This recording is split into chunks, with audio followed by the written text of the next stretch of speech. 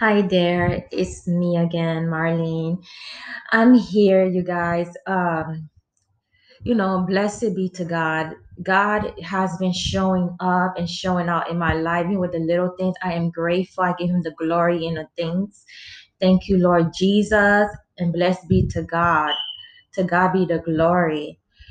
Uh, you guys, I'm almost done reading Psalms, and I'm not even gonna lie. These past days, 2 days, well, not 2 days, but a couple of days really, because I know I haven't written majority of the psalm from what I've been reading, but I've still been reading scriptures. And I just did a short prayer to ask God to guide me as to what He wants me to speak on. And I wrote down 3 verses from Proverbs, and this is talking about desire. So Proverbs is, it's 2 verse, it's 2 verses from chapter 13 of Proverbs and 1 verse in chapter 10 of Proverbs. Proverbs chapter 13, verse 12 say, Hope deferred maketh the heart sick, but when the desire cometh, it is a tree of life. And I also read, and I usually read, and I scroll in the scripture. So at time I even use my phone to, quote the scripture, and then I try to pull that verse out. And this led to also to me, for me in this case here, I haven't used my phone, but as I was reading through, scrolling through the Bible, through the book of Proverbs briefly, I also came upon Proverbs 13, verse 19, that said, The desire accomplished is sweet to the soul, but it is abomination to fools to depart from evil. And Proverbs chapter 10, verse 23 states, The desire of the righteous is only good, but the expectation of the wicked is wrath. And I titled this desire only because we all have desires. And, it's not bad to have desires, but, to me, from what I'm understanding, as I'm asking the Holy Spirit to guide me and use me as a mouthpiece now, as I was praying, there's nothing wrong with desiring to want, to desire a thing that's driven, especially since the fact that we found out and we learned that God gave us desires. But we have to question ourselves too if the desire that we're seeking is in alignment with His will and His, glory, or if the desire that we desire is really something that we really need, or would it be glorifying Him or glorifying our flesh? And as I'm, this season where I ain't gonna lie, I am by myself and I'm supposed to be quiet. I'm learning that, I don't know what is my desire. Because when I think about desire for me personally, I think about purpose.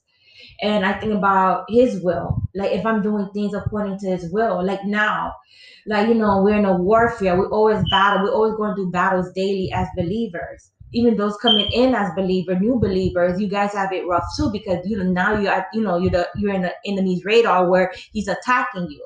Like he's doing that with my son.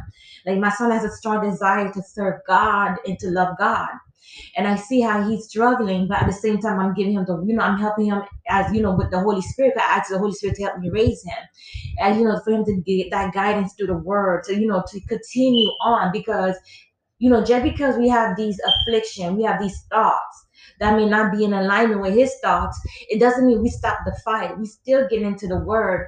We still do we still meditate on the word. We still seek Him and have a relationship with Him, because in the process of doing so, He knows our heart and He will give us that peace, the joy that we desire, even the peace and joy that we really need.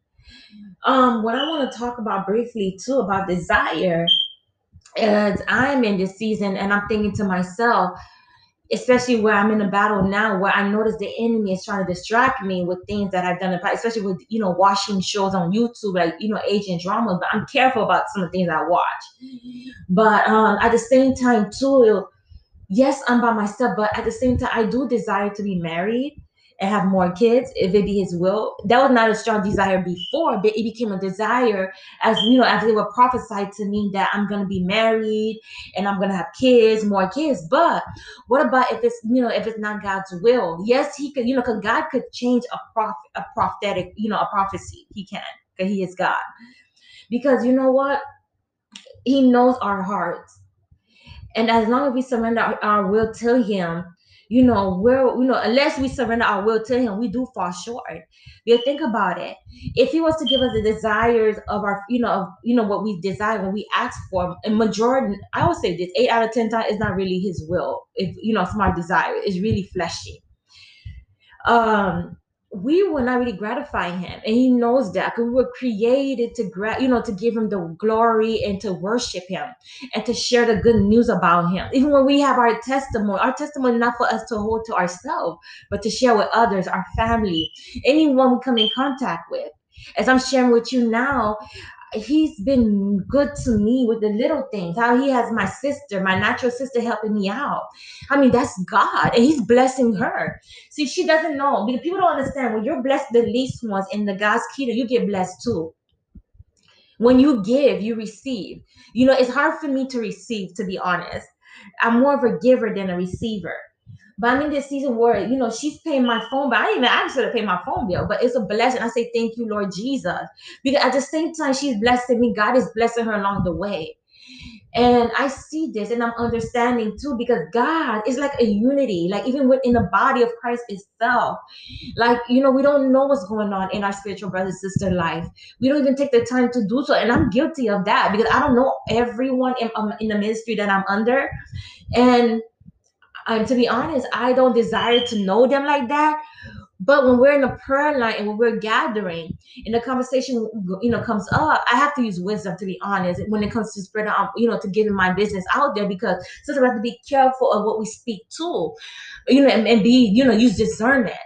But, and I'm asking God, while he's in the seat, he's working in me the desire, I want to share my desire, but I can't do that. Because what I'm doing now, like with this podcast, I can't share this with others people. I'm in a season where I have to be silent and do what I have to do, because it's just a baby now. I'm just starting this thing here. I don't know where God is gonna take it, but if He take it somewhere, but hey, glory be to God. But this is something I'm doing to inspire, anyone who's listening. If I'm talking about desire too as well, we have to reflect on we have to reflect on some of the things we ask, we desire, because the world has a lot of tempting things that look appealing to our eyes, especially when you watch these shows about love, about about the relationships, about cars and all this other stuff, the housing. I have to reflect back to I have to reflect back and understand this. As I'm I'm 36 now. This is now, you guys. I'm giving you guys my age. I'm 36 now. But as I'm aging and as God working in me and He's with me, these are fleeting things that we're not gonna even, acquire when we go on into eternity. Think about it. We shouldn't, I've heard this before too, listening on YouTube and listening to, we shouldn't have to, store up things on this earth. Yes, in Proverbs it did say that, a wise man leave an inheritance for his children's children. But think about it too. It's not just the carnal inheritance. Are you leaving them an inheritance, as well as the spiritual inheritance? Do they know do they know who they're supposed to serve? Your children are supposed to serve. Do your children even know that there's a God, that's a living God out there? Do you even show or talk to them? Because it took a while for my son to have an understanding, because let me tell you, this lifestyle, even your own children may mock you, may criticize, even your own family, your friends, your neighbors, whoever it is, your brother, your sister. Because I've been through the mockery, and I'm still being called crazy, and that's fine. And I'm coming to myself where I don't care no more if you call me crazy or you call me foolish and weird. Back then, when my sister used to be around her friends, I think this is back in middle school, I was even called Aki. And that would be a word called being awkward. But I didn't understand back then. But now, like, God called me out to be different. I'm not made to be like the world. I'm sorry. I'm not made to look pretty all the time, to be dolled up all the time. That's not me. I'm comfortable being myself. And I love that God is allowing me to, be me, be Merlene. But at the same time, being Merlene, some things in Merlene has to be improved and adjusted too. Because He's doing His work in me. Because I don't want, because God doesn't want to use a vessel that's nasty, that's rude and cruel. Because there's some things in me that He's removing, like the folly. Because I used to, I'm a foolish person, and I'm naive. And some of these things, like, he has to remove from me. And I could be easily, offended. Well, not easily offended. That took a while for me to get out of that. I used to be gossipy. He's getting me out of that, and I thank God for that. There's things that he's doing in me, like, the fact that I'm and then, I'm noticing that I'm a troublemaker too. I'm not innocent. That my mouth itself gets me in trouble when it comes, to talking, and that's changing. But let me give you a testimony of what happened this Friday. I was about to throw somebody under the bus at the job. The fact that I got downgraded from from a leadership position, and I'm in a position now, which I'm not upset about, but I'm seeing mistakes from the department I was in, and I'm seeing back to back mistake. But I'm real, and I had to literally, and I was about to message the supervisor and my team lead, and I just realized something. I'm like, no, but I already messaged him that I had concern, right? And I could have just threw it out there. But I had to get back to myself. And what I messaged him, I told him, never mind. I found a resolution. I wasn't lying, because I did find a resolution. It got me thinking, and I think with the Holy Spirit for this, that I'm not supposed to be like that.